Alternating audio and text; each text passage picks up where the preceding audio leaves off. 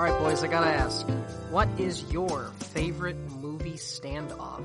Well, I think without question, for me, I don't think it'll be a surprise for either of you boys, but it's got to be the ending of The Good, the Bad, and the Ugly, the three-way duel between Blondie, Angel Eyes, and Tuco. Sergio Leone's directorial power was at its height there with the way he just draws out the tension. Ennio Morricone, rest in peace, boss. His music just stretching this tension out to the fucking breaking point, and then just the way you're building and building and building. There's three guys. Who's going to focus on who? Where's it going to happen? What's going to happen? Then bam, Blondie wins, and then you realize Tuco's gun is broken. Then you realize, oh wait, Blondie fucked up his gun earlier in the movie, knowing full well what was going to happen. Blondie cheated. The most fucking man with no name thing ever, giving it an entirely new layer when you're watching the movie again. It's just the best. What about you, Grandpa? Probably the showdown between Larry the Cable Guy and Danny Trejo in Delta Farce. That's it. Okay, go home. Do not forsake us, oh my darling. We're talking 1952's High Noon here on You're Missing Out with special guest Kenny Neibart. Hi everybody, I'm Mike Natali. I'm Tom Lorenzo. And this is You're Missing Out. We are today talking about High Noon with our guest. You know him from podcasts like It's 1999. It is Kenny Neibart. Thank you for having me, guys.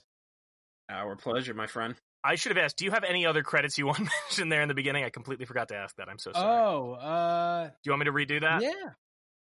I don't care. I mean, I like putting it out raw. You know how we are. So I'll just I write on Step Up right now on Stars. I wrote on Hindsight. I wrote on Entourage, which comes up a lot. And some other shit. And but mostly podcasts like It's 1999. That's what I really enjoy doing. Well, like I was telling you off mic, and I told Phil on an episode that may or may not come up for this, that we're huge fans of your show. We always have been, and we're so glad that you decided to come on here. Before I get into this, we always read the little excerpt of why the National Film Registry said that they selected this film. Gary Cooper is a sheriff who's about to marry Quaker Grace Kelly and hang up his star, but is forced into a final gunfight alone when the townspeople refuse to help him. The film's 84 tense minutes are meant to correspond with the actual time in which the plot unfolds. Carl Foreman wrote the script and planned to direct it until the Hollywood blacklist intervened and Fred Zinnemann was tapped to take over. Supporting actors include Thomas Mitchell, Lon Chaney Jr., Lloyd Bridges, and Katie Girardo. Beside Cooper's tout Oscar-winning performance, the most unforgettable element of the film may be its theme song, Do Not Forsake Me, Oh My Darlin', by Dmitri Tiomkin and Ned Washington. So that is why the registry selected it. Now, Kenny, why did you pick this film to talk about? Well, you sent me the list, and as you know, a lot of these are kind of your canonical American classics, and some of them are, you know, from the silent era, and then there's Star Wars. But this stood out to me on the list because I guess there is this idea of the Western being one of the few pure American art forms. And they probably felt like they should have a Western in. And I had never seen this movie. And I was really interested to kind of get into why this was the Western that the National Film Registry decided to canonize in their first class. Particularly because it's not necessarily the one that I sensed was kind of the great American Western. Again, having not seen it. So I've always wanted to see it. It's always kind of, you know, the real time of it has always kind of interested me. Excuse me, that's my door opening. Has always kind of interested me and excited me. I obviously knew the story to some extent, but it did feel a little unusual when you look down the list that has your Wizards of Oz and Gone with the Wind and Citizen Kane and those kinds of movies. So that's more or less what I was thinking. That's interesting. Let me ask just in general, because this I think you have done maybe 2 Westerns on your show already, right? Well, is Wild Wild West a Western? Oh God! I promised Tom. The best thing is, I promised Tom that I wouldn't say it, and I didn't say it, so it's fine. I found the loophole. Yeah. But yes, I think that's called entrapment.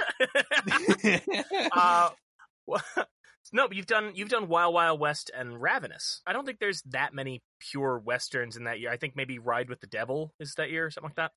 But which is western-ish. It's like it's almost more of a southern in the Django Unchained kind of thing. But yeah, westerns is obviously, not to cut you off, Mike, but westerns obviously, an American art form that was massive until it wasn't, right? yeah. Yep. Well, it's funny too because there is actually one other western in the first year list, and it is kind of funny because we'll get to this gentleman, everyone's favorite social justice warrior, John Wayne. The Searchers was in the first year. Oh, was it? Oh, because the Searchers yeah. is the one I would have expected to be. So I guess I missed it. Okay, But, yeah. okay. But it is funny just because John Wayne very much kind of, at least until Clint Eastwood, is the Western guy, hated High Noon. Yeah. And he made a movie as a response to High Noon, which is Rio Bravo, which we'll touch on. We'll touch on in a bit. Yeah. I want to get into this film first, but Kenny, what is your relationship to the Western genre in general? Did you grow up with them? Are you a fan of anyone's in particular, or? So the Searchers is my favorite and the best Western I think I've ever seen. I hate John Wayne, but I think that's and not as an actor, but I mean John Wayne is John Wayne, right? So I think that The Searchers is an amazing movie. I wouldn't say I grew up with the Western. I've gotten into the Western probably in the last 8 to 10 years or something kind of. There are two things I really love about it. One, I love kind of pioneering American history. I'm fundamentally kind of taken with the notion of going east to west and kind of the building up of American society. So High Noon really speaks to me in that way, like the founding of laws, the founding of a town, the founding of kind of principles that guide us. So there's that. Yeah, and like obviously the problem with westerns is so few of them grapple with the other side of the coin. The Searchers does to some extent, but the mass genocide that took place. So a movie like High Noon, it really kind of plays with the themes and the ideas about the Western that I find really interesting. I grew up. I knew High Noon. My whole life I grew up with that. It was probably my favorite Western until I think maybe I saw Once Upon a Time in the West, which maybe takes that title now. Whereas Tom has been a big Western guy for a long time, but you only saw that fairly recently too, right? High Noon? Yeah, I mean, I've been a Western guy kind of my whole life. My dad always watched them, and I was never a John Wayne guy, even before every 6 months that Playboy interview is recirculated as if it's new news. I just never liked the guy. So I could watch The Searchers, and I watched Stagecoach last week, and I'll be like, yeah, these are great movies that I enjoy in spite of my just almost chemical intolerance for John Wayne's persona. But I watched High Noon last year in a bit of research for a script I was writing, and just immediately it just hit me right in the face of just like, oh, this is one of the best just Westerns I've ever seen. Just one of the best movies, period, I've ever seen. Just, I mean, we'll get into all the reasons why, excuse me, in a bit, but just such a tight, smart, just unbelievable, like one of those movies that's like, how did nobody think of this beforehand? It's just such like one of those structures that you could just keep doing every year and just redo it in a way, kind of like Rio Bravo just made that perfect structure, and you just say, all right, run with it, just do your new thing. So what do you guys think? What do you want to address first? Do you want to address the background of how this film came together, or the actual plot of the film? What's more interesting to you guys? Well, it's funny. I think you can't talk about this movie without the background because of how deeply entwined it is with the Red Scare of the time. It really informed everything, and how it was, for most of the people involved, the high points of their career, or in Gary Cooper's case, the last high point of his career. And then the Red Scare kind of kind of knocked Carl Foreman out of the business in many ways. I mean, he wrote Bridge on the River Kwai, but he couldn't take credit for it because of the Red Scare. Stanley Kramer kind of took a lot more credit for the movie because Carl Foreman wasn't really around to take credit for it. So Stanley Kramer kind of started doing movies and getting stuff going, like Guess Who's Coming to Dinner. And just, like we said, John Wayne, American icon, took real umbrage to this movie that made the American frontier look just there were no morals, that it made it look unclean, and he said, I don't like that, partner. And peopled by cowards, which is like that does seem to be like what he took umbrage with, to me. Right now, I understand like that it's read as a anti-communist, or excuse me, an anti-McCarthyism parable, which I think is what Carl Foreman intended. I think the beauty of this is that it actually, can be put onto almost any situation, grafted onto almost any situation, where you have a person who's being assailed by dark forces and can't find anybody else to take up that cause with them. So, which is, as you guys know, this was one of Eisenhower's favorite movies. This is one of Clinton's favorite movies. This is one of Reagan's favorite movies. So a bunch of different people with a bunch of different ideologies saw themselves in Will Kane.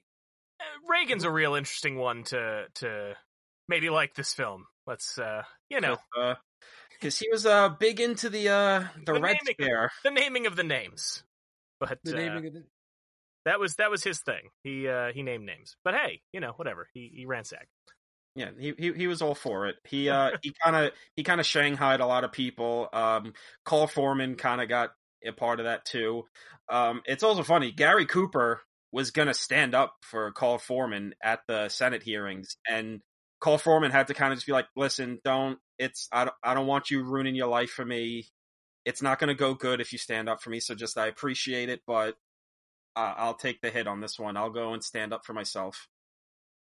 Which, I mean, this movie, like, I read there's a book that came out about a year or two ago about the making of this movie, and it's broken down into like these 5 parts where each chapter focuses on Carl Foreman, Stanley Kramer, Gary Cooper, Hollywood in general, and then the Red Scare, until it all combines into the making of this movie, and how Carl Foreman kind of didn't even start it as a movie about the Red Scare, but then once the Red Scare started, he started really leaning into it, but trying to not be ridiculously didactic so people couldn't watch it, and just like, that's why it like has lasted as long as it has, where you could watch it today and feel weirdly enough, rewatching it in the middle of a goddamn pandemic where people aren't wearing their masks, going, oh yeah, people wouldn't do anything if it had nothing to benefit them. The Carl Foreman story you just told is interesting, right? Because in the life imitating art, in that scenario, Carl Foreman is Will Kane, right? And Gary Cooper is that one guy who was willing to go along if there were some other guys along. You know what I mean? Near the end of the movie, there's that last guy who comes in. And Gary Cooper's eventually like, go home, right? Will Kane's like, go home. And that's what Carl Foreman did to him. And I think what's interesting about that is reading more about that particular story. Part of what Carl Foreman was saying to both Stanley Kramer and Gary Cooper was not just, I'll take the hit for this, but if you come with me, you're going down too, and there's no reason why you need to go down. And I think that there's something interesting about looking at it from that perspective too, the perspective of the coward. It's part of why I've always really loved, I know you don't, Mike, but I've always really loved No Country for Old Men. Because the cowardliness or the cowardice of Tommy Lee Jones at the end of that movie rang so true to me. And I think that there's it's not nobility, it's not even relatability, it's just believability in people not following Gary Cooper's character to what seemed like a certain death. I think that's interesting. But I also, at the end of the movie, when all the townspeople came after he killed all 4 guys with Grace Kelly's help, I just yelled, fuck you guys, because that's how I felt. So well, he does it, and he does it in the classy way of just looking at all of them with that God, stink eye cool. and throwing that badge in the dirt where it belongs. Yeah, Gary Cooper. I mean, Gary Cooper was also kind of a controversial pick for this movie because it wasn't written for an older actor. Gary Cooper's career was kind of in a big downturn at that point. Nobody expected anything in this movie because, oh, well, Gary Cooper's got another movie. It's going to be another stinker. This guy doesn't know when to quit. I mean, there's the one element that you could kind of make argument about. Maybe they should have thought this through is the fact that he's marrying Grace Kelly in the movie. That is also of the time, as people point I don't out. have a problem with that. That's the thing. I don't have a problem with that. I watched it and I figured, well, that's kind of what happened in the West. And then I read the book, and then you just do more research, and it's like, oh, people kind of come up against that plot point. And I go, well, all right, well, I mean, it's just one of those things. Gary Cooper he's the man. Can I raise one thing about that plot point? Then I want to jump on what Kenny was saying about the cowardice, but about that plot point, I do think there's something to that in terms of whether or not, we can apply today's standings on that type of age gap or anything. There's something about her being so much younger than him because she's not just younger than him. She's a Quaker. They dress her in all white. She is pure. She is new.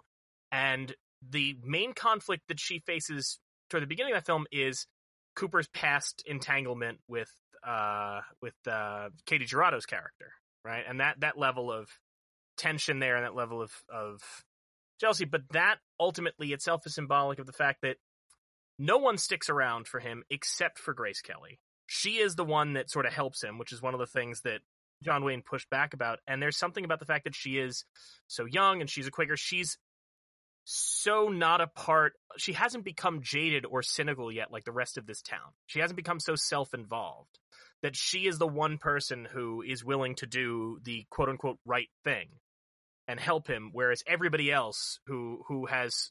who is the more quote-unquote mature, grown-up person, they're just looking out for themselves. They're just trying to get by. And I think that her being that young does kind of help that moment in the film. So that's where I don't quite as much brush up against that, as well as that's what it was at the time. But, Oh, yeah. No, I mean, and it's also just adds such a tragic, heartbreaking element to the movie of this poor girl has to, break her entire moral code to save the man she does actually love him, and she has to break this code having watched her family get gunned down because people are just violent. And it's I when that happened, I was like, there's no way Sam Peckinpah doesn't love this shit.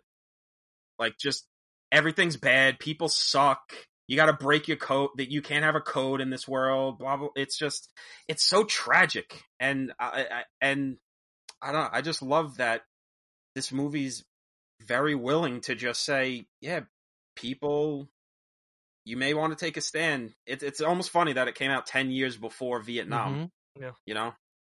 It's another element that adds to the timeliness of the story. To jump on, Kenny, you were discussing the idea of cowardice in the film and the other people are cowards.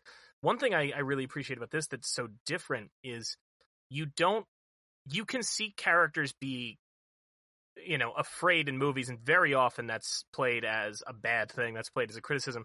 What's fascinating, I think, I don't know if you guys felt this, but Will Kane is afraid the whole movie. They have no problem playing him scared, but they make sure to differentiate. There's a difference between being afraid and being a coward. He's still willing to do the right thing, but they also make it clear that he's unnerved by a lot of this. When he runs into the church and he's asking for help, he's unsettled by this. He's not putting on the brave face and being the John Wayne tough guy. He's scared. That is why this movie fucking rules. I mean, full stop for me. If I don't get me wrong, I haven't seen Rio Bravo, but my understanding is John Wayne plays a similar character in a similar story where he never betrays fear, right? Mm-hmm. That coupled with, I think that John Wayne was probably upset at the idea that Americans don't band together in the face of an oncoming threat, which I think we are literally seeing right now. Upset him. Yep. But it is the fear and indecision on Gary Cooper's face every step of this that sells the movie for me. And at one point, he admits it, right, to Lloyd Bridges' character. He admits that he's scared. He's literally thinking about running. Yeah. I mean, he wants him to run, and he's thinking. Oh yeah, he says he's thinking about running, but he pulls back. Right, exactly. Yeah, and then he gets in. He's literally just it's even in I can't even. There's not many westerns even after this where I could honestly think of many characters, main gunslinging characters that admit and show their fear, and especially for Gary Cooper, he's not too dissimilar in stature at the time, or at least maybe 10 years earlier was kind of Hollywood's John Wayne, the all-American boy who's always, riding in on his horse. He's the good old boy. And he comes in, he's just like, no, I'm afraid. I'm looking at everybody I thought was my friend, and they're abandoning me, and 4 maniacs are waiting for me. This is not gonna go well. And something you said at the beginning, Tom, right in the beginning of the podcast, about how tight it is and how you can graft this onto so many other things. You should do this all the time, and how no one had ever thought of this before. This is like screenwriting 101, and I don't mean that in like a condescending way, right? Like this is a hero's journey, Joseph Conrad to the fucking minute, and build up, payoff, and the power of it is like what you always see, because people are afraid to make their heroes weak in any way, is that an important part of the hero's journey is the reluctant hero, right? Like saying no initially, but people always say no because I don't know, they have a family at home, or they have a better offer, or some other, or they're retired, or some other thing that doesn't make them look weak. But to say no because you're afraid and overcome that's awesome. That's so powerful. Tom might know, when we were in college, we had a professor, and I remember he gave me a note once on something I was writing, and it stuck with me. Because Kenny, I'm sure you've had this when people, every once in a while, when somebody gives you like writing advice, you end up just processing it as spiritual, philosophical advice. Oh my God, yeah. It's a little harder.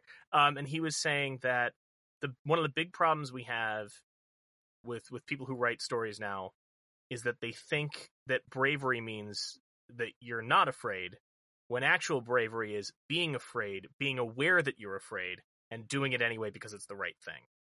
And so often with, characters in films, you're right, they don't show any fear, they don't show any flaw or anything like that. But what sets this film apart from the John Wayne films, and we're going to talk about The Searchers this season on the show too, and that is its own examination of masculinity and courage that John Ford is exploring in that. But this film really does get to the heart of that idea of, it is in fact, courage is knowing the risks, being afraid, and overcoming it because you have to, and because you know it's the right thing. And I think that I thought of that a lot watching this again. To go back to that scene where he gets into the fight with Lloyd Bridges, he almost loses the fight. It's just another thing of like, another one of those little perfect writer moments of just, if he can't beat Lloyd Bridges in a fist fight, he might not be able to win against 4 maniacs with guns coming to get him. And like, another thing that I love about it is he almost loses the fight, and then he spends the rest of the movie, because it's in real time, big old bruise that's kind of bleeding on his eye. And then if you notice, his knuckles are bleeding. He's got scraped up bloody knuckles the rest of the movie. It's just this wet belief, just building up the believability of this world until that moment, and then you finally go, oh, thank God he won.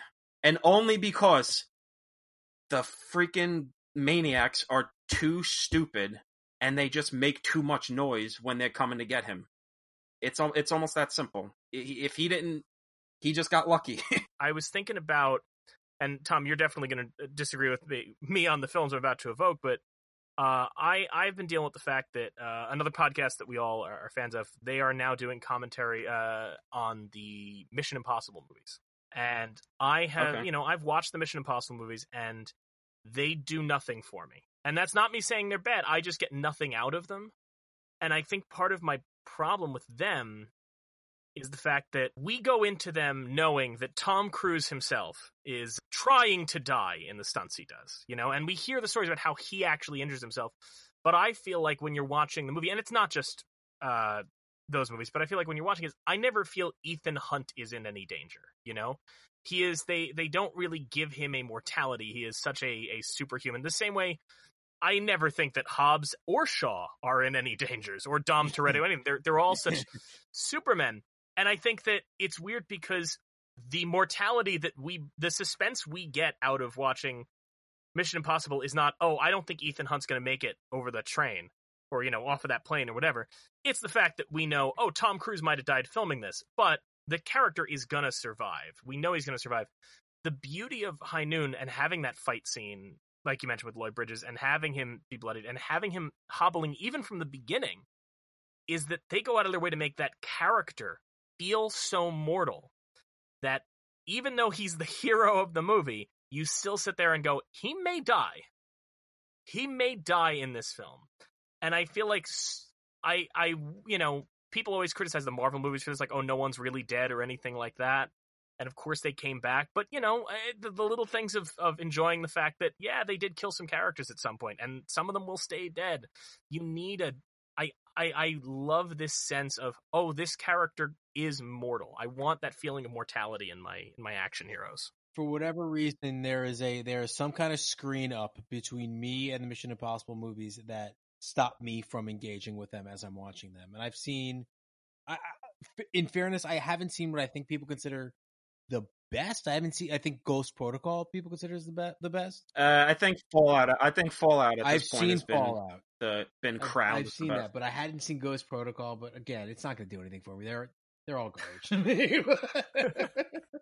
This is hang on. I just need to take a moment to acknowledge how exciting it is to me that we got Kenny on the podcast. I told you we got Kenny on the podcast. Tom's all excited. We're talking about one of Tom's favorites, and he has an opinion that Tom doesn't agree with. It's a delightful moment. Well, I know that Tom and I have like a long-standing date to argue about The Departed, but I'm going to hold off. Well, I actually, if you want, Kenny, I got an idea. A couple seasons from now, we're going to have to do E.T., which I know is one of Phil's favorite movies, and I despise. So we could just trade off hosts, and you and Tom talk Departed, me and Phil talk E.T., and it'll just be a bloodbath. Tom, what was the movie you went directly at? 2001. You guys are cool on Twitter. You guys are cool the way you take down the cows. I love that. Wow. If only I knew you in high school.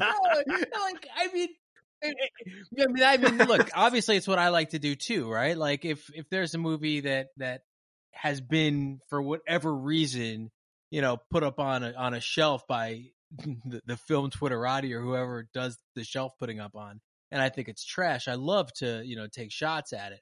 But so few people do, and both of you guys are willing to do that, and that's why we love like interacting with you guys. Sorry to take us off topic, but you've listened to our podcast. I rarely stay on topic. No,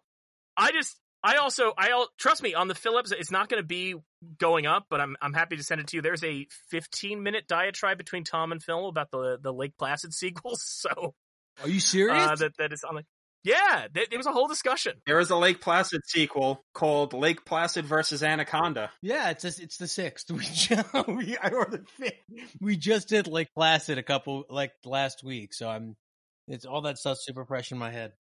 Yeah, no, it's listen, we live in the sidebar, and I wish I knew you in high school so somebody would say I was cool.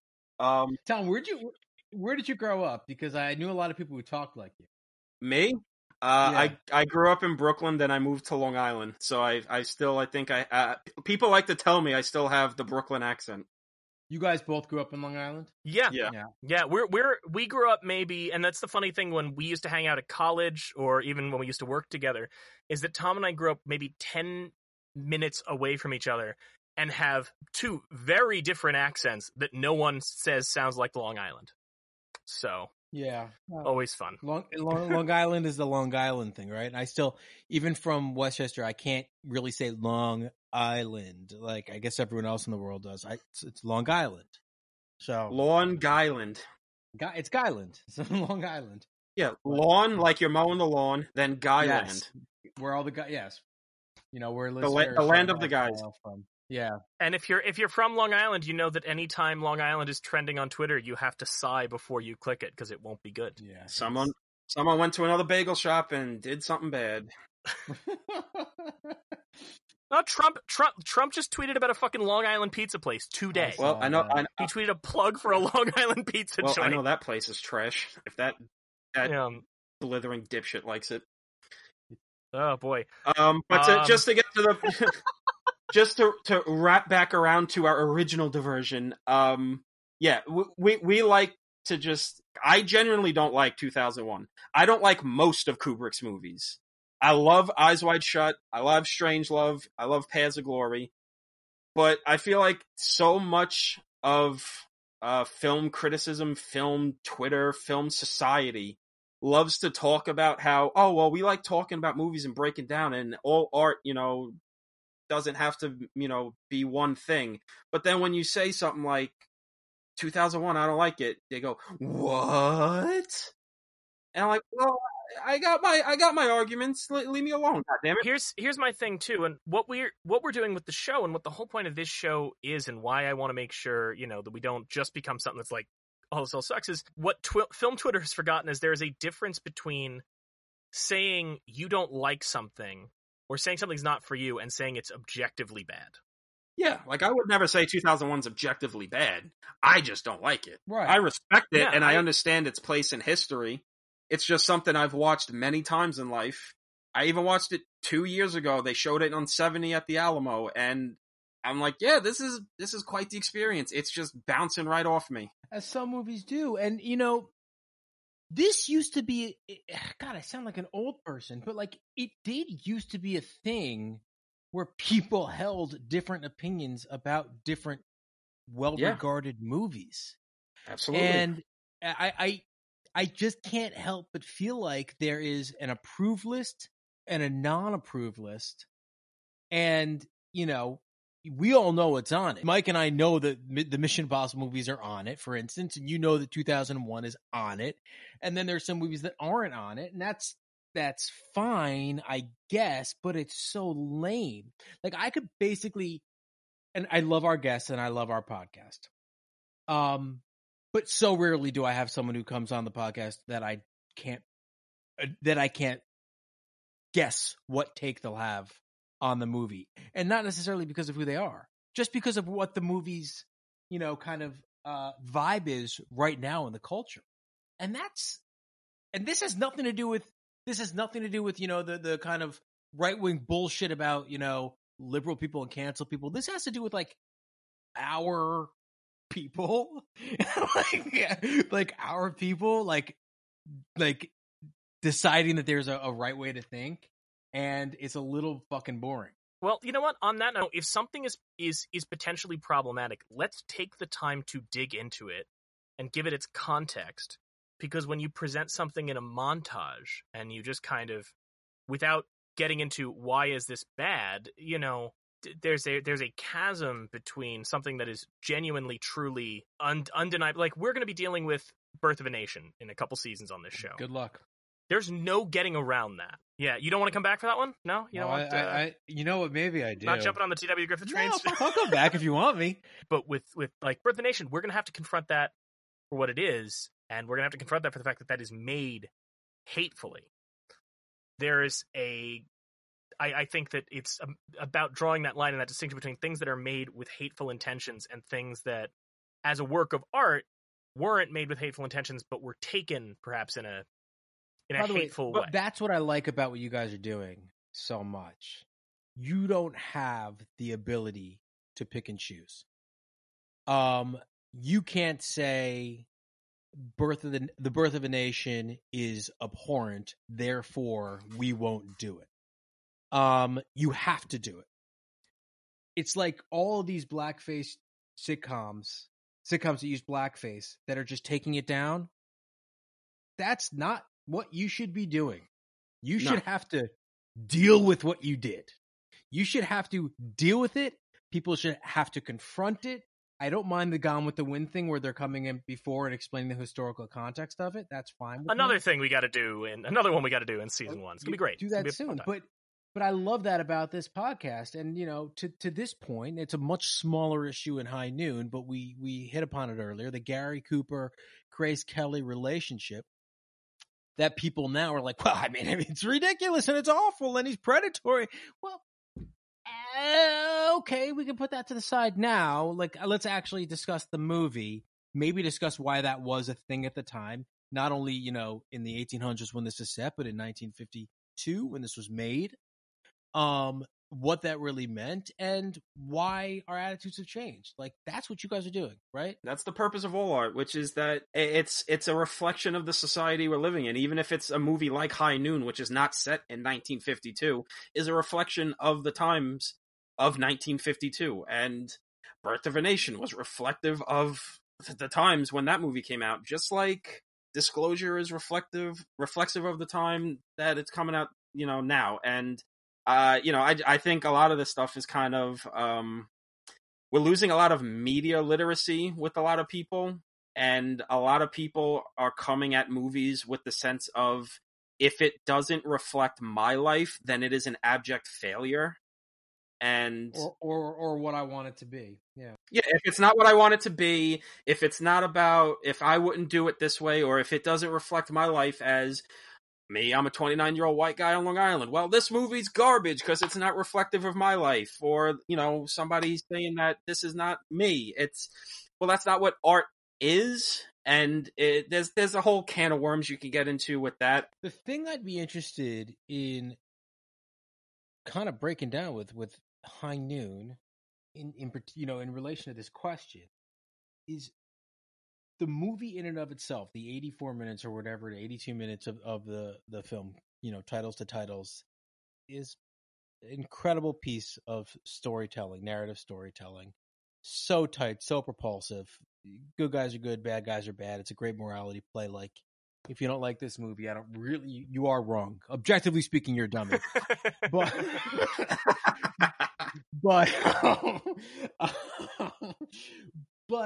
it worked. Sorry, go on. That wasn't a long setup for my joke, though. I found my way there. But no, I was going to say it. I've never heard them side by side, but it worries me how similar you and Tom's "I just said something that I may regret" laughs are. So to kind of answer what I think, at least my answer for the question posed by this podcast, why this movie belongs where it belongs or wound up where it wound up, is because of what I just said, right? However, there's the other element that, we led off with, the anti-McCarthyism stuff, the anti-Red Scare stuff, and the allegorical stuff that seemingly can be overlaid on everything else. And how much do you think that has buttressed its legacy moving forward? Because not every Western is an allegory to some extent, right? Every good movie is an allegory to some extent. But every Western's an allegory to some extent, particularly because it's almost necessarily about, someone going somewhere and finding something out about themselves. So you can overlay that onto, your own life or politics or whatever. But I wonder what today the legacy of this movie is, because I had no idea until watching it and reading about it that it was a allegory for the Red Scare. If I may, I'll answer that quick, because there are, and Tom can touch on this a little more in detail because he knows it better than I do, but I think that it's interesting because it's, without the context of the Red Scare, I think obviously the film still works greatly, because I watched as a kid not knowing what the hell that was. And also in Poland, in post-communist Poland, when they were having their first elections, High Noon was used as part of a campaign. It was used as these sort of posters encouraging people to vote and stand up and do the right thing. So obviously they didn't have the Red Scare, but that still hit a nerve with them. I think that with High Noon, what's so special about this film is that because it's an allegory, it's the same way High Noon is a Western, but it's also very much that Crucible-esque thing, where obviously the Crucible is another metaphor for the Red Scare, but it's, they both kind of do it in such an intentionally obtuse way that it's not about the Red Scare, it is about the conflict at the heart of this particular historical moment that can feel universal. The same way that, we can always compare, how many times do people compare something to Star Wars and the Empire? Because they may be about a particular thing. Lucas may have meant the Ewoks to be a metaphor for the Viet Cong or what have you, but at the end of the day, they hit on a universal truth and something that is always relevant. So I think that relating to a particular moment, it is enough of an abstract that people can watch it and take something personally from it. I mean, you look at, obviously, Dirty Harry. While Dirty Harry is a very different character than Will Kane, clearly they drew from this. I mean, Dirty Harry also ends with him throwing his badge away in the face of what he thinks is a flawed system.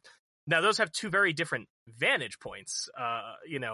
It's High Noon is a criticism of the cowardice of a town, whereas Dirty Harry seems to be about how bad the California law enforcement has gotten. Which again, as native New Yorkers and full-time New Yorkers, we don't know anything about that, and we're not going to touch on that too much. You are a Californian, it was really bad before the that, Deadpool. Then it got a lot better. Yeah.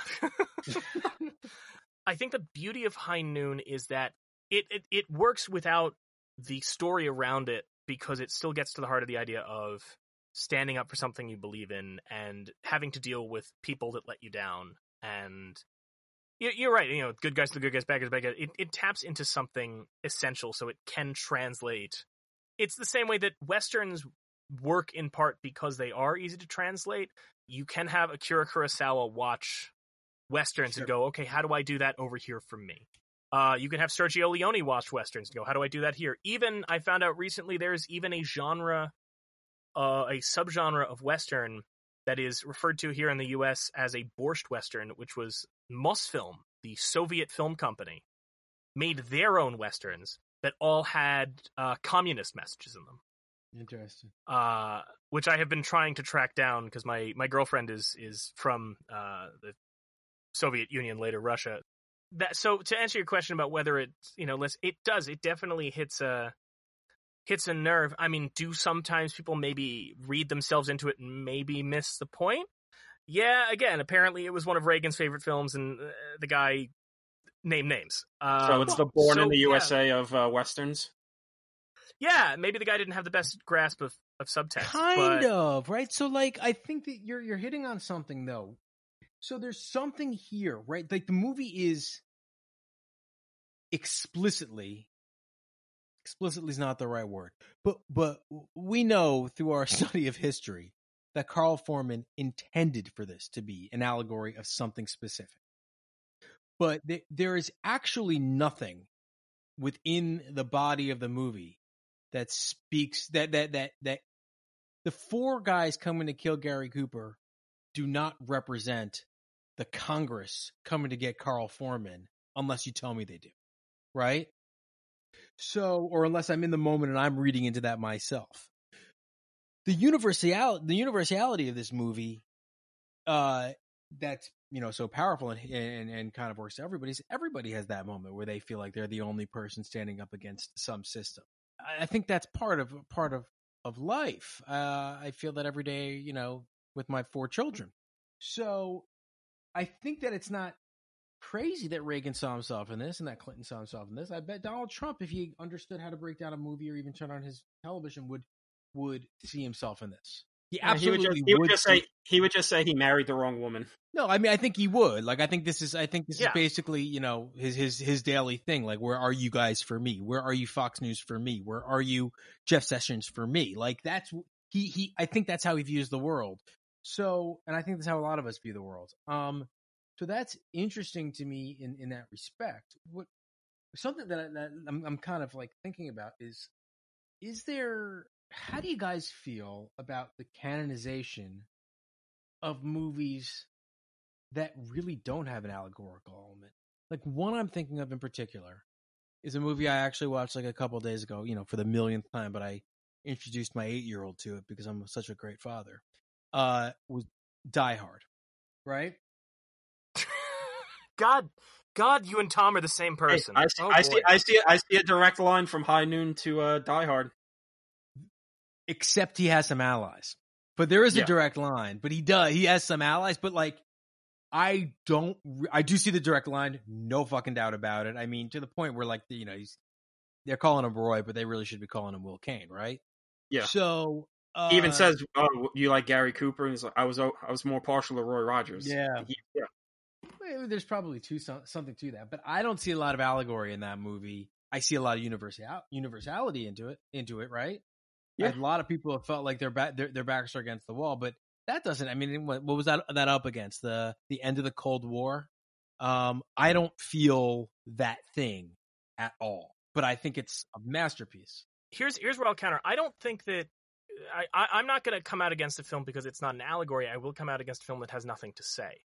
And I think that the important thing is that Die Hard may not be a direct allegory for something, but it does have something to say. It does have points. And I was going to bring up Die Hard. In my notes, I have Die Hard mentioned in part because, we were talking about Reagan watching High Noon and thinking, he's the hero.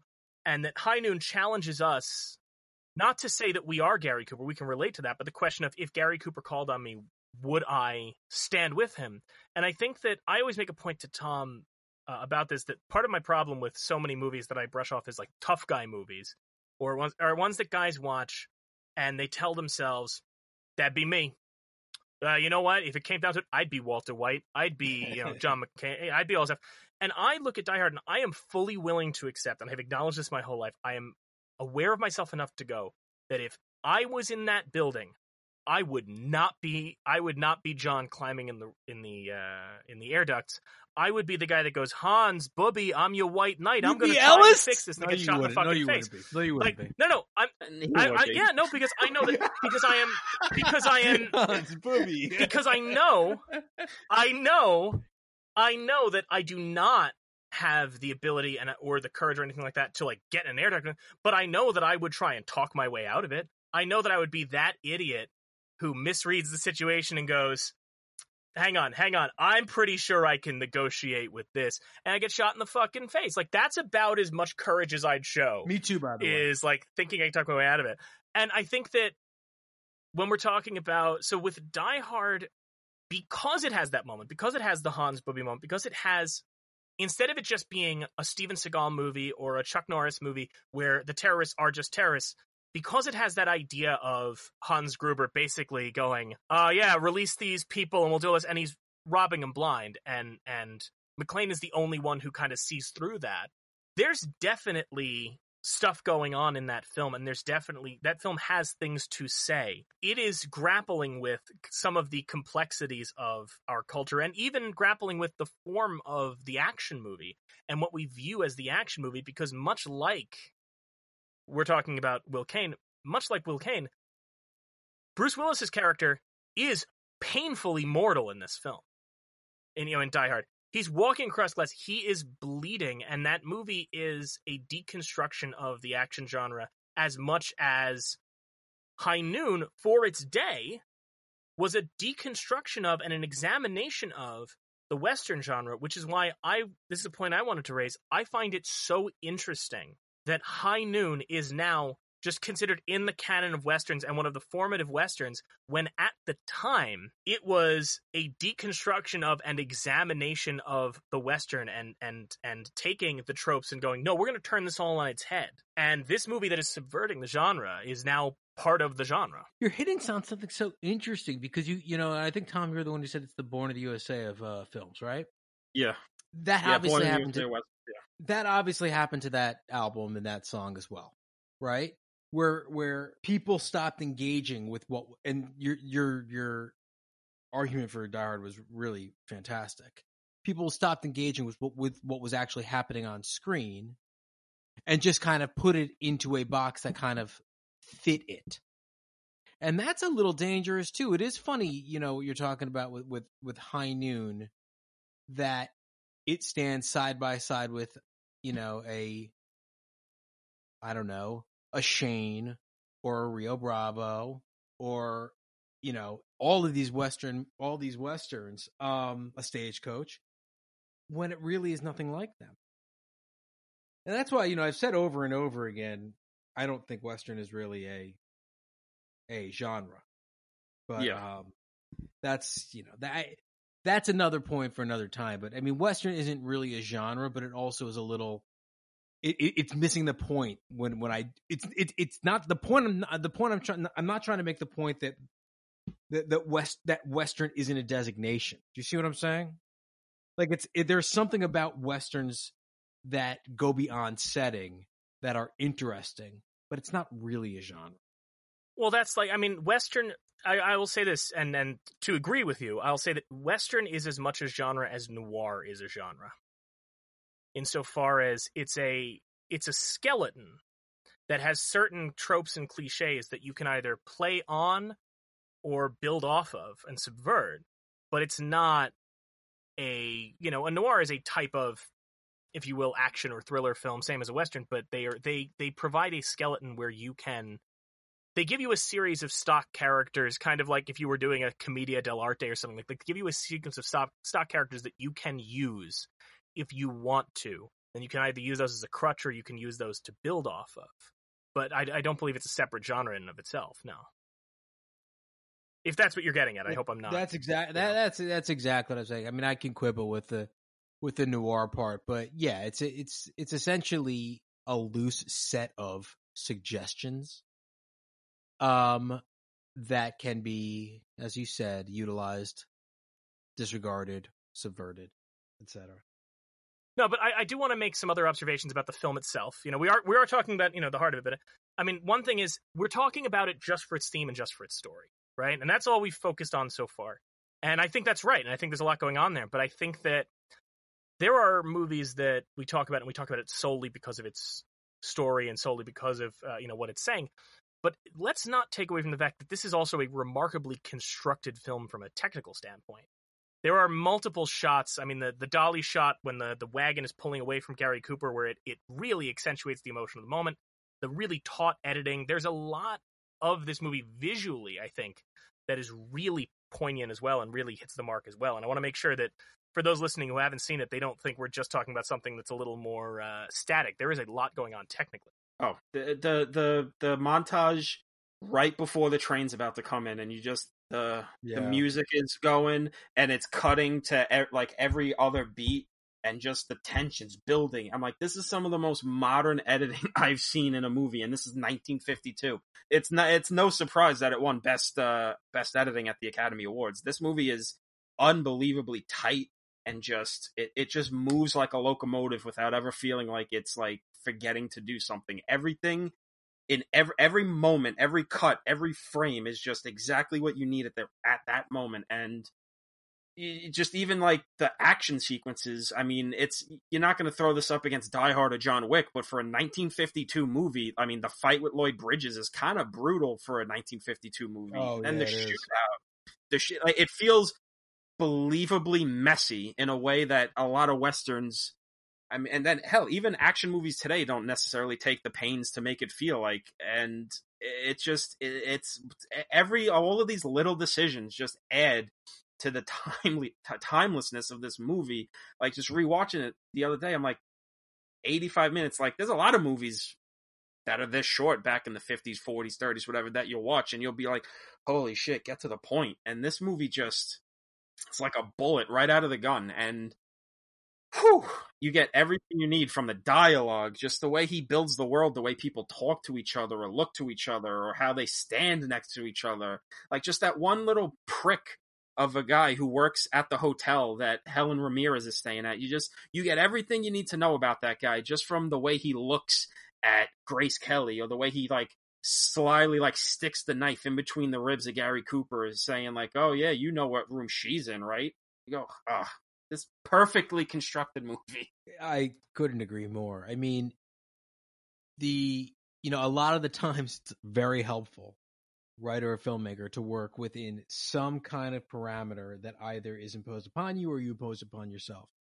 And the real-time-ness the 82 minutes until that train comes, I think it's like 80, but whatever, until the train comes, imposes a parameter upon this movie that it gives it an uses engine.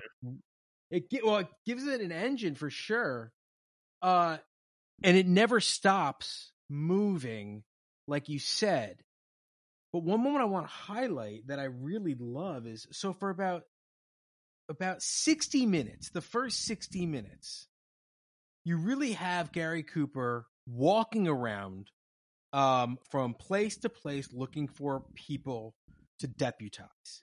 And he gets a no, and he gets a no, and he goes to a saloon, he goes to the church, and he goes to a friend, and he sends the kid to go get an older sheriff, and he fails, and he fails, and he fails, and he fails, and he goes back to his office, and he still has 20 minutes. And there's that moment where it just feels like he's played every card, and he sits with himself for a moment. That's the most tense moment in the movie for me. You know what I mean? Absolutely.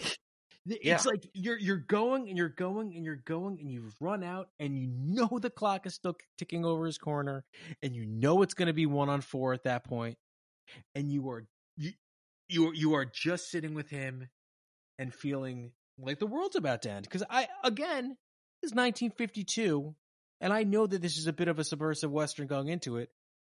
I think this guy might die. Right? Yeah. For real. And I desperately did not want him to die. And we can get into the climactic fight at the end, but that was staged and choreographed in such a way that you actually could believe this guy could take them all down with the help of Grace Kelly. But it was really, really awesome. Yeah, they spend the entire time building up. He doesn't win the entire movie until he wins the gunfight, pretty much. Every time he's just getting knocked on his ass, spiritually just getting just a knife in his heart. Everybody he thought was his friend, everybody who, during the wedding, oh, you're the best, we love you, we're so sad to see you go. Then he goes into the church, and you got the mayor giving this big speech. He's the best sheriff we've ever had, the best marshal we've ever had, blah, blah, blah. But business is coming. And what would they think if there was a shootout? Will, you gotta go. Business is too important to help you out. And just every single moment, he just keeps getting kicked in the teeth.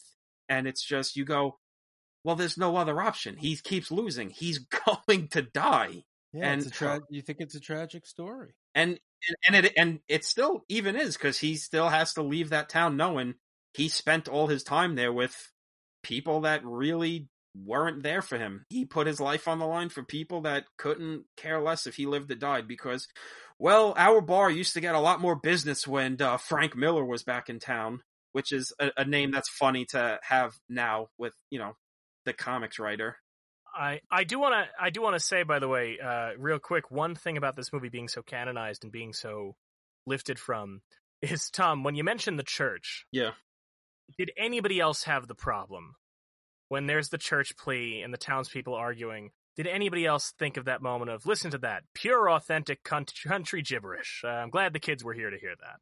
From the Blazing Saddles moment that lives in. No, there is one moment. There is one thing in this movie that always makes me think of Blazing Saddles, and it's the song. Oh, yes. Well, we'll get into the song, but, But, I'm sorry, did you have something to say, Ken? Yeah, the other thing I wanted to kind of highlight, you hit on this earlier with the Lloyd Bridges fight, but most action movies, and Die Hard is not one of them, but most action movies have your hero kick the shit out of somebody early on to prove their hero bona fides. And when you do that, you have to come back with an even bigger and even scarier villain. I mean, look, Iron Man did it, right? Iron Man got to the point where you're like, who could possibly beat Iron Man? Oh, a bigger Iron Man, maybe. Right? Like maybe a bigger Iron Man can beat him. Possibly. Who the fuck knows? And then you're on some why does the smaller Iron Man even win? I guess some fucking human spirit shit. I don't know. Nothing against Iron Man. I think it's a masterpiece. Excuse me. He won because much like this film, his best gal was there to help him. So that's all I'm saying. Good point. His best gal was there to help him. Love survive. Love won the day. But you don't have to do that thing where you give your hero tough guy hero bona fides early on in the movie. In fact, it helps everything if you make him somebody who can barely beat up Lloyd Bridges in a fight. So I think, I really loved that about the movie. I never heard he was a great shot. I never heard he was a war hero. All I heard was that he was a competent sheriff. That was it. Who can arrest a murderer. And even then, they make reference to the fact when he goes to the bar that the last time they rounded up Frank Miller, he had more deputies, so the townspeople were more comfortable with helping him. So this isn't even a case of, well, he was a tough gunslinging guy who could take down the bad guys when he was a little younger and spriter. No, he was still just a guy who needed deputies and needed other people to help him to stop this absolute madman. He was a good bureaucrat. Yeah, he was a marshal. He had his boys to help him, and just all these little, just the way the little details of the dialogue, he builds up this world and the backstory. Even for 1952, it subverts things that maybe weren't even a thing then, but feel like a thing now. Like the fact that Frank Miller isn't coming back to kill him because he took Helen Ramirez from him. No, he's coming back to kill him just because you arrested me. I don't give a shit about Helen Ramirez. Revenge. Yeah, and even Gary Cooper is just, well, no, I do love my wife. Yeah, I haven't seen Helen in a year. Just all these little things where it could have been soapy or melodramatic. No, it just skips all that and gets right to the heart of it of, this guy just doesn't want to die. And Frank Miller's just the maniac that's coming to kill him. And everyone's a coward. He says to Grace Kelly at some point, if we leave, he's going to find us there. He's going to ruin our story. He's going to ruin our lives. Like, he has to take care of this now. Just, God damn it, guys. What a movie. I like to bring this up when we have a film that had some Oscar success. I want to acknowledge it. So I want to talk about what High Noon's reception was at the Oscars. As Tom mentioned earlier, it won Best Editing. It won Best Score. It won Best black and white cinematography, not color. It won Best Black and White Cinematography. It won Best Actor. It won Best Song for the song "Do Not Forsake Me, Oh My Darling," which was performed by Tex Ritter, father of Three's Company's John Ritter. But it also lost some things. It lost Best Original Screenplay, or Best Screenplay it was called at the time. Lost Best Screenplay to The Bad and the Beautiful. It lost Best Director to John Ford, the famous Western director. But it lost Best Director to John Ford, who did not direct a Western. He lost to John Ford for The Quiet Man, which is the movie about John Wayne going to Ireland, which I don't know if either of you guys have seen The Quiet Man. I kind of love it. It's a dumb, goofy movie about how Irish people like to fight, so it connects to me. But most notably, High Noon lost Best Picture. It was nominated alongside The Quiet Man, Ivanhoe, Moulin Rouge, and the winner, The Greatest Show on Earth, the Cecil B. DeMille 3-hour circus movie that I can say, having watched them all, is truly the worst Best Picture winner of all time. And it was one of the most controversial things because everybody thought that High Noon was going to take that award, but people have speculated that because of its connections to the Red Scare and connections to the McCarthy era, they ended up giving it to Cecil B. DeMille, who was an advocate for blacklisting for Greatest Show on Earth. How about this fun little number about the Oscars? Gary Cooper won Best Actor, but he wasn't present at the award ceremony, so who accepted on his behalf? John Wayne. That must have been a nice little moment for John Wayne to accept the award for a movie he fucking hated. It sounds like he was gracious. You guys read that, right? It sounds like he was gracious and made a joke about how he's going to fire his agent and his business manager for not getting him that role. But yeah, John Wayne was a showman and a fraud and a piece of shit. But part of something I've always found interesting is as important a kind of cinematic genre distinction or whatever Westerns are.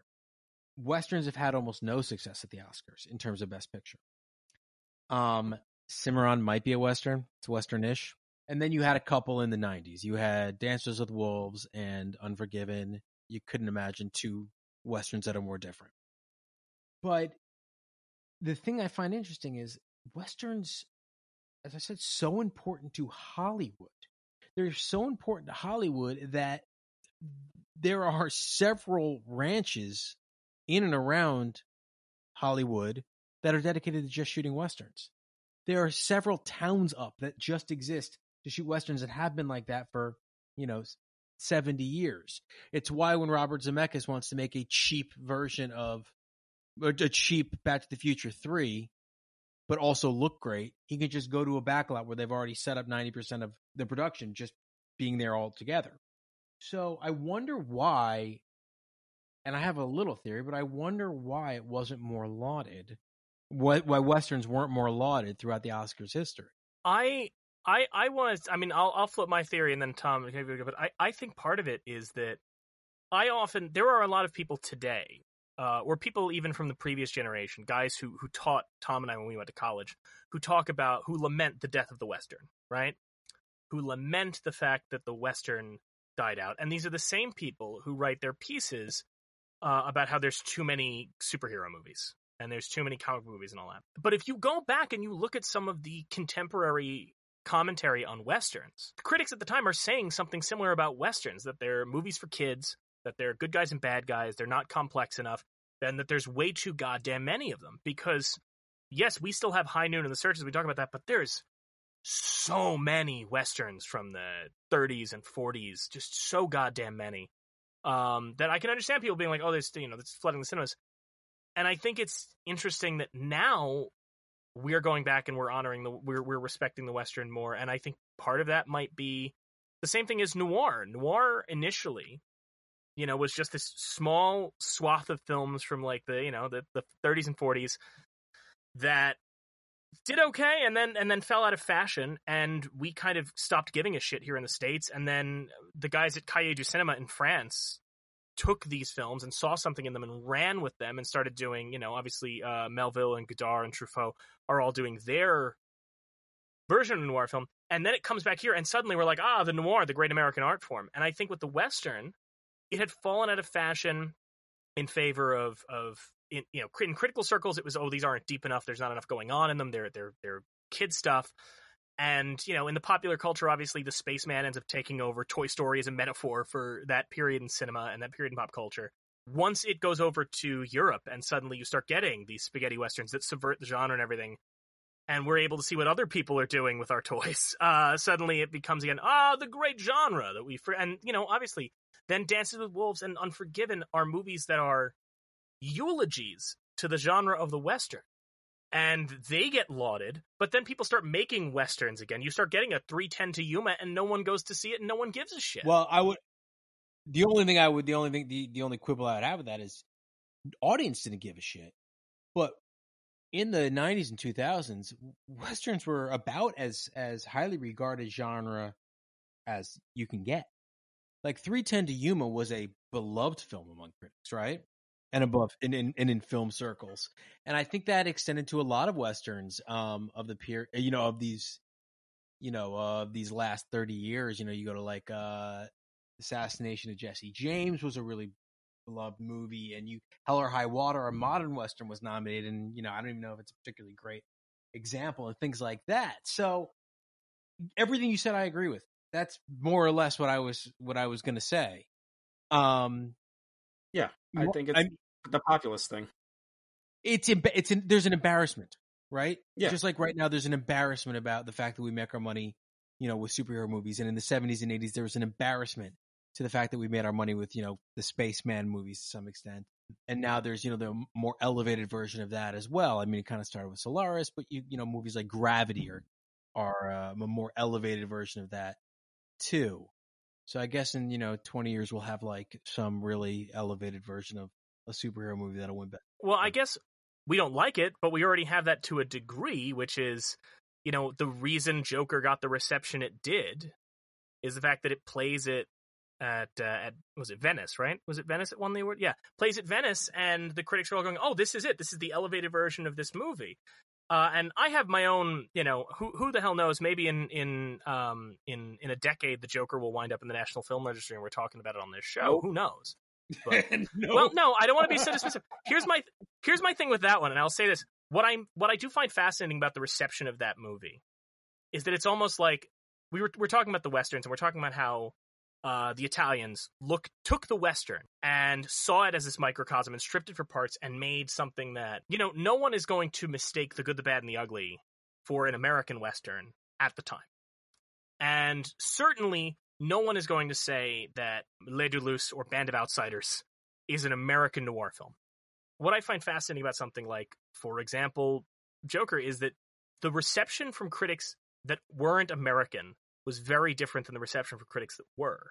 And I think a lot about the fact that that movie is an oversimplification of what is going on in America and what America is about. To the point where we look at it, it's cartoonish and amateurish. But I often think about the fact that there are a good amount of foreign films, particularly Asian cinema, that comes here and does well in the U.S. that people in those countries look at and go, we don't give a shit about this. What are you talking about? Like, it's so oversimplified. It's so, and I do kind of feel that way looking at that film, and that how it plays abroad is pretty interesting, because the oversimplified versions of what's going on in this country seem to play better abroad, the same way that oversimplified versions of what's going on in a foreign country play better there. We don't really get a lot of movies. Yeah, your everything you're making makes a lot of sense. The one that really comes to mind in terms of that, again, not made by an American, but kind of an American movie, and it's certainly about America, was Three Billboards, which I think is a total piece of trash, and seemed to be, just got him. Who loves it? Who hates it? I do not care for that motion picture. I think it's pretty good.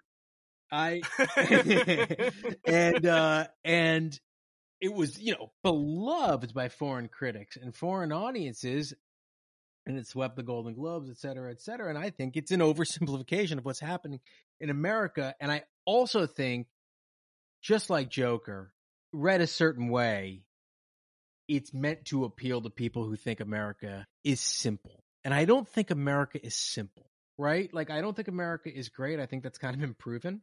But I don't think it's simple what's going on here. A movie that was beloved in 2018, a movie that almost won Best Picture in 2018, was Roma. And you had to work real fucking hard. You're out in California. We're in Brooklyn. You had to work real fucking hard to find somebody who didn't like that film or had problems with that film. But I have a friend who is Mexican, who was born and raised in Mexico, and she was like, I fucking don't get that. Is such a ridiculously condescending movie. And that it really plays into this idea, these things that it really turned me. I didn't care for it to begin with, but it really turned me around on the idea of it is just playing into these oversimplified ideas of, how basically this picture of a crumbling country, in economic strife, and that the poor people in it are just dumb, simple idiots, and the rich people are too caught up in their own bullshit to understand the simple beauty of life. And I thought that was interesting that here we look at that and we're like, what a beautiful depiction of this country. And she's like, that's such a crass oversimplification of my home. And I find that interesting, how things like that. I mean, for this podcast, we're only going to be talking about American films because that's all that gets put in the National Film Registry, obviously. But I'm so fascinated by the way that these films, whether or not they have life elsewhere as well, and what that reflection is, I just, and to be clear, none of this is a defense of Joker or anything, but I find that interesting, and so I think that, for example, we're talking about High Noon. I mentioned this before, Tom, you might know more about this, but I invoked it before, but High Noon had a role to play in the democratic revolution in Poland. Oh boy, some of the details are kind of, if I'm going to be broad, it's mainly that they were trying to use the imagery of High Noon as a way to get the people elected that the government kind of wanted to get elected, kind of using it in a sort of straw man way. But then the people were like, absolutely not. High Noon is not about that. It's about standing up for what's right. And we're going to use the imagery of High Noon to actually be a democratically elected country. And it's that simplicity of the allegory that allows it to be as timeless, as we said, being able to cross so many bridges and so many countries and societies and all that stuff that, High Noon can, help countries become democratically elected before, enough time has passed and everyone's going to die because the world's on fire and nobody wants to breathe into masks. Yeah. Can it help this country be a democratic country? Well, I actually, on a serious note, Tom, I'm gonna build on what you said. I think that the big issue we have, maybe as a country with this film, and with most films, and we were talking about this earlier with the way that people analyze movies, is that there are too many people who watch this movie and think of it as, I have been Gary Cooper, and thinking of all the times that nobody stood by me, whereas what you need to do with this movie is watch it and go, when have I been Lloyd Bridges? When have I been one of the townspeople? And it's like why I mentioned Die Hard before. Like, you've got to watch Die Hard and make peace with the fact that you would not be John McClane. It's the same way. Like, I think that you will be able to do a lot more work on yourself as a person if when you watch Mad Men, you recognize that you're more likely to be Pete Campbell than Don Draper. Like, you can make a lot more progress on yourself and personal growth when you understand that that's more the person that you may be. A movie like High Noon challenges you the same way that, again, we're going to talk about it later, but The Searchers challenges you to kind of say, hey, if that's the kind of person I model myself after, John Wayne, look, he's alone. Or we talked about it when Phil was on, we were talking about Sunset Boulevard, right? Have you seen Sunset Boulevard? Yeah. So here's the thing I brought up is that we did the whole thing, and all of us, we all agreed, like, how, the movie is such a great depiction of how we chew up and use people, and also how tragic it was that Gloria Swanson couldn't get any really good work after Sunset Boulevard. She makes this amazing performance, and the people who went to see that movie missed the point, right? That they went and they watched it and go, oh, how terrible how we treat these celebrities and we chew them up and we use them. How terrible those people are. Not me, but those people didn't recognize this talent, and then they wouldn't cast her and shit anyway. And when we finished talking about that, I wrapped it up by saying, all right, who here has seen any other Gloria Swanson movie? And I was able to name one tangentially, and Phil hadn't, Tom hadn't. And most people who watch this and watch Sunset Boulevard will watch it and be like, God, it's so terrible that these people didn't appreciate this talent and just let her rot, and then not do any of the actual work themselves and actually go, hey, why don't I check out more of this person's work? Or why don't I look into some of these people who are still alive now? And, there's that kind of disconnect. And I think with High Noon, it could help us be a better democracy if we were able to get over that disconnect and accept, no, I'm not Gary Cooper. I'm the guy that runs out, or I'm the guy that says there's business coming to town. All true. And as you're speaking, I'm, a lot of thoughts running through my head. One of them is this movie is 70 years old and it's still relevant, which is very sad, right? As is Sunset Boulevard. And as are almost every movie and play and book that deals with how selfish we all are, right? Ultimately, that's what we're talking about. However, what's happened in the last 2 months? On one side, you have these fucking assholes who won't wear masks. On the other side, you have moms and vets and people who are standing up to fucking the Gestapo for other people, for people of color, and for other marginalized people who are willing to be like those townspeople. Now, granted, there's safety numbers. It's socially acceptable or even socially desirable now to be part of these movements. But there's no denying that the danger is real. We've all seen the pictures of the moms with welts on their faces and backs and whatnot. Change is incremental, right? And we've taken steps back. My mother my mother went to Ohio State in the 60s and was out there protesting, and easily could have been someone who was shot at Kent State. Like, it's just, they're therefore by the grace of God.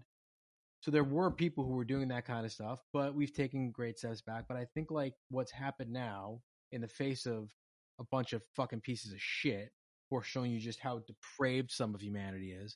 There's so many people, and it seems like a lot more, who are willing to be, the characters who don't exist in this movie, who are willing to be Argyle, or who are willing to be, Reginald Vell Johnson, and help out just a little bit. I think that part of it too, and I'm gonna make a bit of a kind of broad collective statement, even though we're all in very different levels. This movie, High Noon, gets to the heart of why we tell stories. And again, I say we, Tanner, you've written on many shows, and I had one failed pilot. So, hey, we all have different things.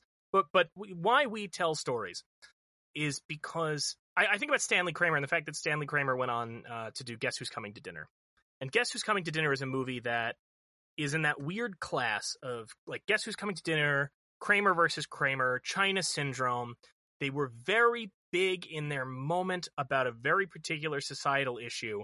And then society maybe didn't always solve the issue, but at least got kind of came around on it to the point where, like, now there's no urgency to the movie Kramer versus Kramer. There's no urgency to the China Syndrome because the issues they wanted to bring light to, these big social issues they wanted to bring light to, they brought light to. And people changed their attitude to a degree, and that was it. High Noon is not a movie about social change, nor is Sunset Boulevard. These are not movies that are asking the world to change or asking us to push for one big change that'll solve everything. And it's the same way, like, look, we're talking about the state of the world now, and part of the conflict we see, if you go out, in 2016, I was out canvassing, and you just saw how many people just used a phrase, I just want change, or I just want this. Oh, this person will fix all of it. This person, if I do this one thing, if I go into this booth and I push this one button, everything's fixed. And the challenge is the things that things like High Noon ask us to confront are not a big social change. They're not a thing that we can do one thing or do one big protest and solve the problem.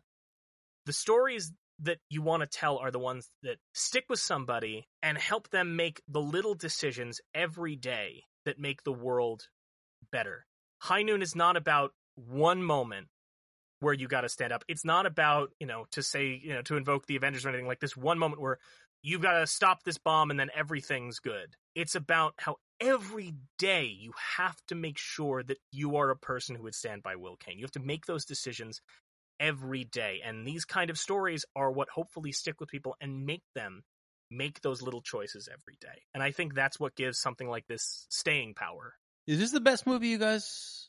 Is this your... I mean, I don't know if you guys do this, so we can pretend we don't, or you can take it off. Is this your favorite movie of this batch? Are you talking of all the films we're going to do this season, or just of the ones we've done so far? No, of the batch, of the... you can obviously, it's your podcast, so do what you want to do, but I'm interested. Of the batch of the first class, what are the movies you're excited about? What are the movies that, because talking more and more about it, one of my favorite parts of podcasts in general are honest people who are willing to kind of change their opinion. And I mean, I came out of this movie thinking it was incredible, and now I just think it's transcendent. So what do you guys where does this rank for you, or how do you feel about this versus the other one? It's tough because this is a very diverse class, and one of the rules that Tom and I have kind of set for ourselves with the show is during this kind of, and not right now, obviously we'll change it, but like during the body portion, we try and go out of our way to not do like I thought it sucked or anything like that, to make sure we keep it objective. But there's a lot of diverse things. Like, I love High Noon. It was my favorite Western for a very long time. But then you've got Singin' in the Rain is in here, and that means so much to me. And I'll tell you a movie that I came around on. I think all of us that are talking here watched Wizard of Oz when we were kids, right? Yeah. We all watched it. We watched it so young that it's all obvious to us, right? Like, it's second nature. It's so ingrained in us. But my girlfriend never saw it. They didn't get it in Russia. They didn't, or they did, like, she didn't have access to it. And growing up, she didn't see it. So I watched it with her for the first time. And to get to watch that movie through her eyes. And maybe it's similar to stuff you've had, Kenny, I'm sure, when you've watched stuff with your kids. I'm sure that helps you see it through a different lens and maybe kind of reawaken something where you go, man, this is great. So, like, you look at something like Wizard of Oz, and you're like, this is so perfectly constructed. It didn't have to be this good, and it was. So there's a lot, especially with this class, there's so many things in so many different directions that I don't know if I could sit down and necessarily say, High Noon versus Singin' in the Rain. If I could do that equation, they mean such different things. Well, I could.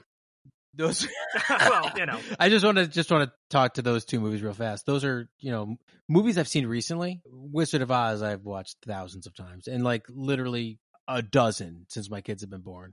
And it's a perfect little miracle. Like, it's a miracle. And Singin' in the Rain is spectacular. It's just gorgeous. But I think High Noon is more important. But whatever, it is what it is. Tom, you do it. I've seen most of the movies here. There's some I'm gonna rewatch all of them. There's a few blind spots, mainly like Sunrise. I haven't seen, or You haven't seen Intolerance. I haven't seen Intolerance. There's no world. But There's no world where you went out of your way for a 4-hour D.W. Griffith film. listen, don't kink shame me. I do got to say that looking at all this list, I think High Noon is just so like far and away the best thing here in my eyes. Of just like, yeah, listen, Best Years of Our Lives, great. Casablanca, great. Citizen Kane, another great movie with a guy named Kane.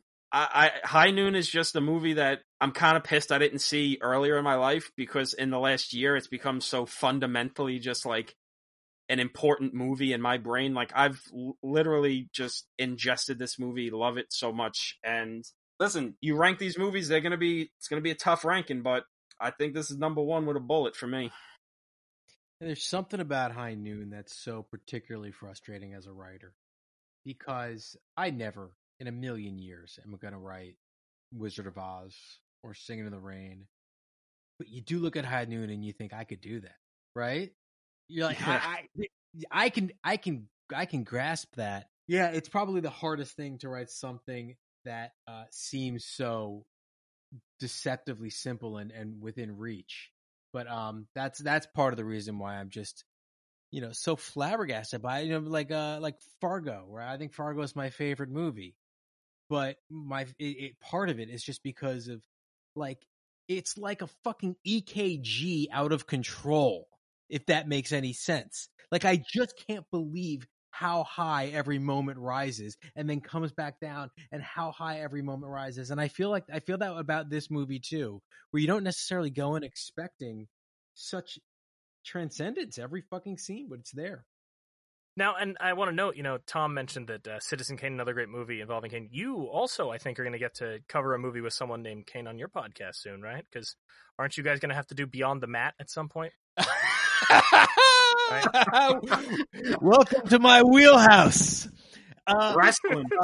Let's see, 99. Yes, Kane was a part of WWE in 99. Yes. Oh, yes, he was. Do you guys know? One of you is going to know offhand. Was the Mankind Undertaker Hell in a Cell match in 99, or was that a different? I think that was 98. Oh, correct. What was it? Fuck. Yes, 98. Yeah, it was fuck. 98. There are a few things. I feel bad. It's not like we're picking on him, but he's not here. There are a few things I've been looking forward to in terms of like things to just watch Phil grapple with on your show. One of them is the names of Pokemon, which we're doing tomorrow, and I'm very excited. I just want to hear him read Jigglypuff and Charizard with as much distaste as possible. I will say, just for Kyle and Tom, just so you know, I've gotten 2 different receptions to Pokemon from these 2 gentlemen. Kenny has repeatedly asked me, like, why is the cat talking? Who is this guy? So on and so forth. The only feedback I've gotten from Phil thus far about Pokemon is he sent an email back going, this was insufferable. Yeah, I can't wait. So tomorrow's gonna be fun. But it's gonna be great. But terms of wrestling, which I have to go off on now, like, yes, please. Beyond the Mat, he'll be fine with. It's a film, I was hoping so much. I wanted to hear his reaction to Mankind getting slammed into the thumbtack. Here's the thing about the Hell in the Cell match. It's the best. I was gonna say there's a certain beauty to it, right? And there's a certain beauty to it, and I think you could even show a non-fan the Hell in the Cell match, and they'd kind of get what's going on, particularly if like a crazy person like Tom or myself were like giving commentary on why this is so amazing. What I'm probably going to wind up showing him, because I think I have one shot, and I'm not going to give him 4 hours of WrestleMania, is I will probably wind up showing him the main event of that year's WrestleMania, which was the first Steve Austin and The Rock match. Because he could at least sink his teeth into The Rock, and we can talk about The Rock, and but that match has McMahon elements to it and just crazy shit that like it's just so inexplicable to someone who doesn't watch. I mean, doesn't that match have like Linda? I think it has Linda McMahon kicking someone in the balls. Like, there's crazy shit that his brain will actually explode. Now, if I can get him to watch that whole WrestleMania, that WrestleMania is fucking insane. that has like one of the TLC matches. I think the first one, like the stuff they do with women, is just like you can't. I mean, I don't want anyone to know that I've ever seen it. It's like watching it's like watching tentacle porn. It's so embarrassing. So, yes, when I feel like Phil can handle it, and probably after the pandemic, so I could sit with him and do some explaining, I will make him watch some wrestling match from start to finish. Listen, when Phil was on here and we were wrapping up, he made mention of, he threw to Tom like, hey, if you ever wanted to come on, like, what's something you'd want to do? And I just want to throw out there, if you don't end up having a guest for Beyond the Mat or WrestleMania, I'm pretty sure Tom could make himself available with his expertise. Tom, if you want to come on for Beyond the Mat, I'll put that invite out right now. Oh, I would 100% love to talk some wrestling with not just Kenneth Neibart, but one Philip Iskov, Esquire. Yeah. Oh boy. So that's great. We'll do that, Tom. We'll set that up. And Mike, we got absolutely you tomorrow. Perfect. It's gonna be something. The one thing I said to Phil was, I hope Mike is prepared to carry this whole podcast. Oh, is he prepared? Motherfucker, you have no idea. I've watched all 24 of these goddamn movies now. Okay, I got pages of notes. But anyway, I digress. We'll get it. I'm extremely excited for it. I'm gonna go. My son does have like the Pokemon dictionary with all the Pokemon characters, or Pokemon encyclopedia. So I'm gonna go bone up on that right now. So your kids are, how many your kids are into Pokemon though? So I have an 8-year-old twins, boy, girl, a 3-year-old and a 1-year-old. So the 3-year-old and the 1-year-old don't do this stuff. Rollins, the 8-year-old, was like crazy about it from about 6 to maybe like 5 to 7, and then he grew out of it, like you're supposed to. But I mean no shade. I throw no shade as a grown-up wrestling fan. Believe me, listen, I have great respect for people who stick with something like this. I'll tell you the God's honest truth. It's not like I really, really kept up with it. It's the fact that I kept thinking about how miserable you guys would probably be during this movie. So I used to make jokes about it on Twitter, a lot, like, oh, well, you're going to have to do this, though. You're going to have to do this. And then when you said, you should come on and do it, I felt the fucking pressure. And I went out and I didn't own any of this shit. Like, I had some of the old games, but that's it. But, like, the day you said that, I was on the Long Island Railroad, and when I got off at Atlantic Terminal, walked right into that Best Buy and bought the fucking 3-movie Steelbook. Shit. And I was like, I need to come on and know my shit, I've been watching this deranged maniac's letterbox for the last week of every Pokemon movie, just going, dude, you have to stop. Your mind is going to be mush. I'm truly honored. There is a message from Tom that just says, you don't have to do this. You didn't.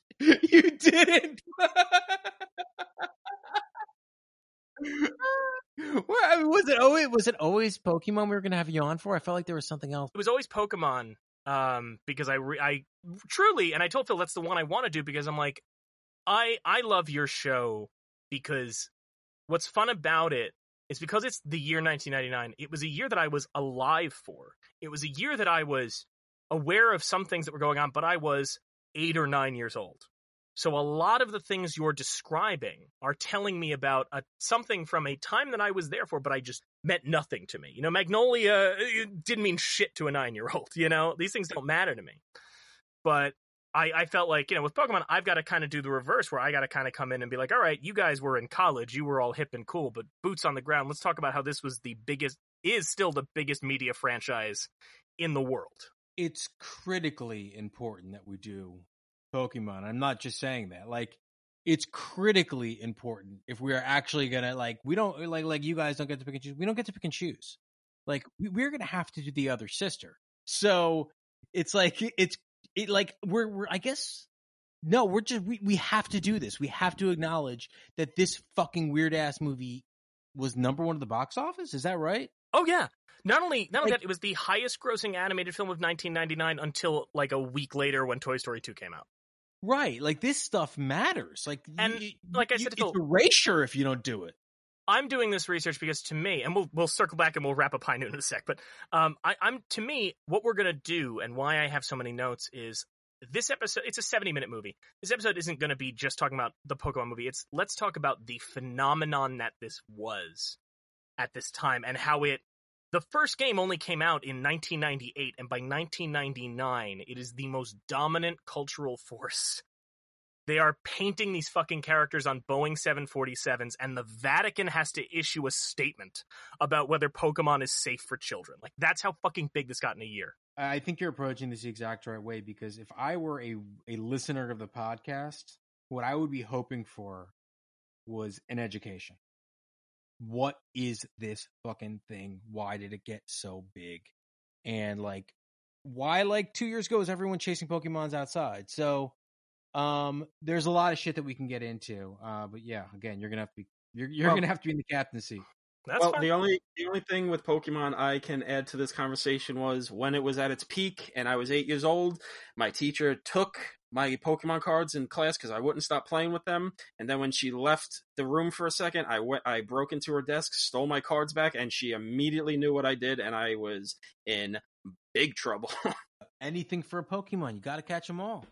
Well, that's just me. I was a little Pokemon freak, breaking into rooms and stealing shit. That's great.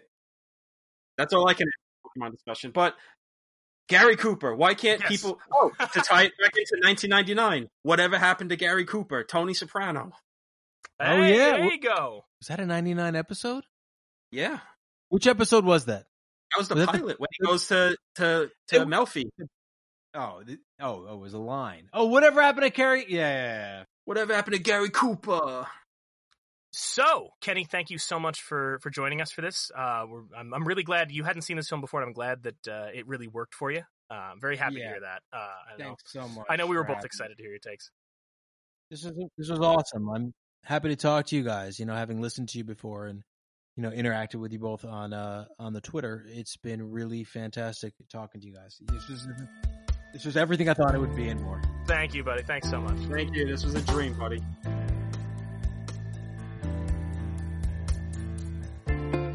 Guys, how did you feel that went?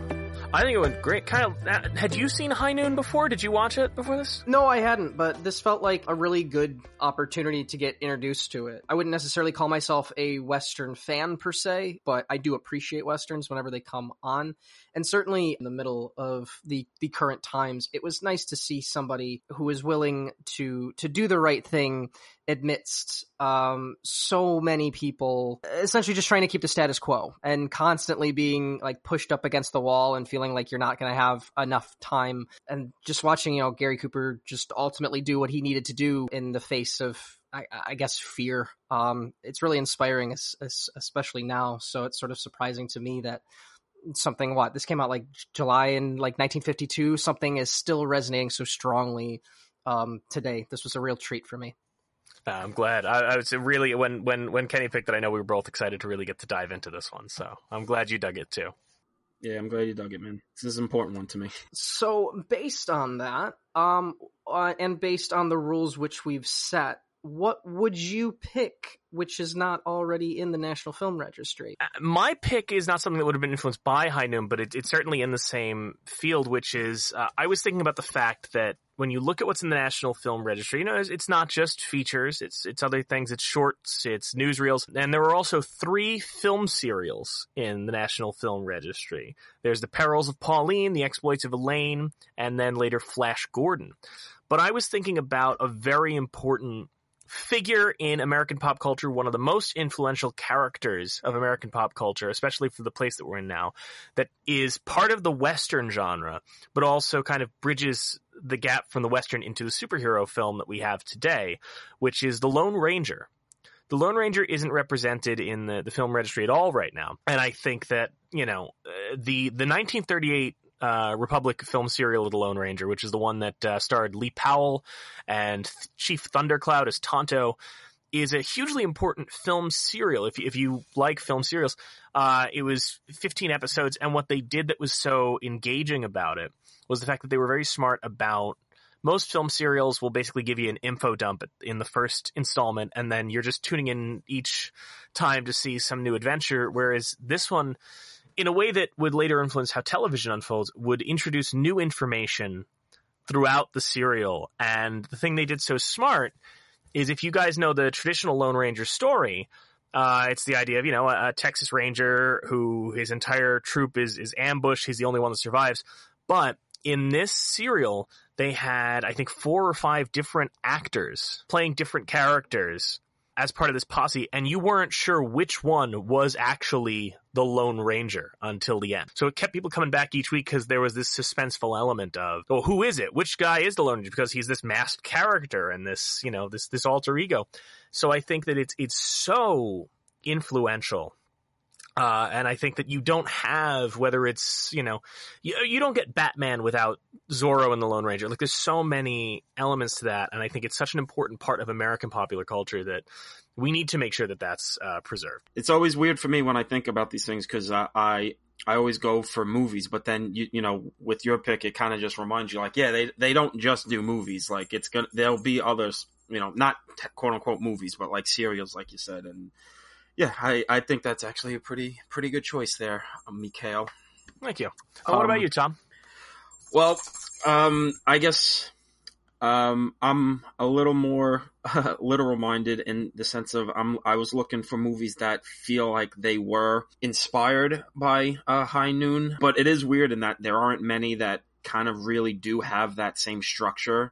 Like, there's a lot of Rio Bravo knockoffs where it's just that structure and they just change the setting. There's not many just new High Noons in a different setting. One came to mind, and I felt like the influence is not immediately apparent, but as a movie that does what High Noon does very interestingly, which was have a clear moral sense of self while also delivering a world and characters that themselves are not one-note moral symbols for a storyteller to just say, this is good, this is bad. Add a real muddy sense of things that maybe the world isn't as clear as it should be, but there should be a clear sense of morals about a guy in a place that is not all that helpful to him, has to, on his own, do something that may end about bringing his destruction. It's one of my favorite movies of all time. It's one of the few movies that actually gets tears from me every time I watch it. It is the best movie I think this director's ever made, and it's, I'm pretty sure, top 5 for this actor. I'm going to go with Man on Fire. I think it's Tony Scott's best movie. I think it's one of Denzel's best movies. I think it's not an absolute ripoff of it. John Creasy is not Gary Cooper and he's not Will Kane. But I feel like you think about it, they expand it, so it's more like Mexico is the place that is kind of corrupt and has no interest in helping this guy who's trying to do the right thing because it doesn't benefit their own interests. Will Kane is a guy, John Creasy's a guy who knows he's in over his head, but he has to do this one thing because it's the one thing that, it's just the one thing that makes him feel human. He can't do it and go to his great. It's just, I feel like there's a lot of stuff in there that I think, whether subconsciously or not, Tony Scott and that team really looked at High Noon, and whether it's specifically High Noon or just all the movies High Noon has inspired, like we were talking about, Die Hard has some of that High Noon stuff in it. For that reason, I think Tony Scott is kind of one of our least understood, one of our most underappreciated filmmakers in the genre world. He kind of changed cinema in ways many people don't like to really admit. He's and just Denzel is one of our greats, and as much Denzel as we can put in the film registry to kind of just show the breadth of this guy's talent, that he could go from a Mo Better Blues to a Malcolm X to Training Day to this. I mean, I just think Man on Fire has a lot to really add, especially in the 2000s where action movies and mainstream kind of populist movies were not really good. And this movie really kind of stood out. The fact that it is a genuinely emotional movie for a movie that could get as horrifically violent as it does, that there's this strong emotional core to it that I think isn't that far off from what High Noon was doing back in 1952. So I would say Man on Fire, I think, is kind of perfect choice for High Noon. That's interesting too, because I was trying to think. There's only one Tony Scott film in the registry at present. It's Top Gun. Yeah. Which is a weird one because I would argue, and I hope nobody yells at me for this, not that representative of the Tony Scott we later get. No, not really. I feel like if you look at, Top Gun was his second movie, right? I think his feature third movie. I think he did Hunger and then Beverly Hills Cop 2, then Top Gun. No, Beverly Hills Cop 2 is 87. Top Gun's 86. And so that's his second movie, yeah. So what's interesting is if you look at Beverly Hills Cop 2, even though I don't necessarily love that film, that I think gives you more of a sense of the Tony Scott we would later get with things like Last Boy Scout or Enemy of the State than Top Gun. Well, it's just I do understand the Top Gun thing just because his filmmaking style, not even just in terms of like the impact it had, but just like the filmmaking and how he was kind of the guy that really brought the MTV sensibilities to film with that rapid cutting. Everything looks like it's super glistening and shot, in a magic hour and everything's just rapid cutting. He brought that to it that would get, that he would continue to hone and advance to the almost hypnotic mental breakdown way he does it in Man on Fire. That, then you'd also get guys like Michael Bay and the other Jerry Bruckheimer guys of the 90s would really take on, to the point that cinema kind of broke itself in the 2000s trying to outdo that. And we're kind of now back to a place where action and mainstream cinema doesn't have to be that hyperactive in its editing and filmmaking to be popular with the youth these days. Thank you for listening. And thanks to Kenny Neibart for joining us. His show, Podcast Like It's 1999, has new episodes every Wednesday wherever you get your podcasts. You can follow him on social media at Neibart. You can also follow our co-host on social media as well. You can find Mike at NKOAS and Tom at Raging Bull 1990. While you're there, be sure to follow the show on Twitter and Instagram at YMO Podcast. If you like what you heard, don't forget to rate, review, and subscribe. It really helps a little show like ours. If you know some friends who might like the show, tell them about it. And if you have someone you think would make a great guest for an upcoming film, tell us about it at yourmissingoutpodcast@gmail.com. Thanks again for listening, and we'll see you next time.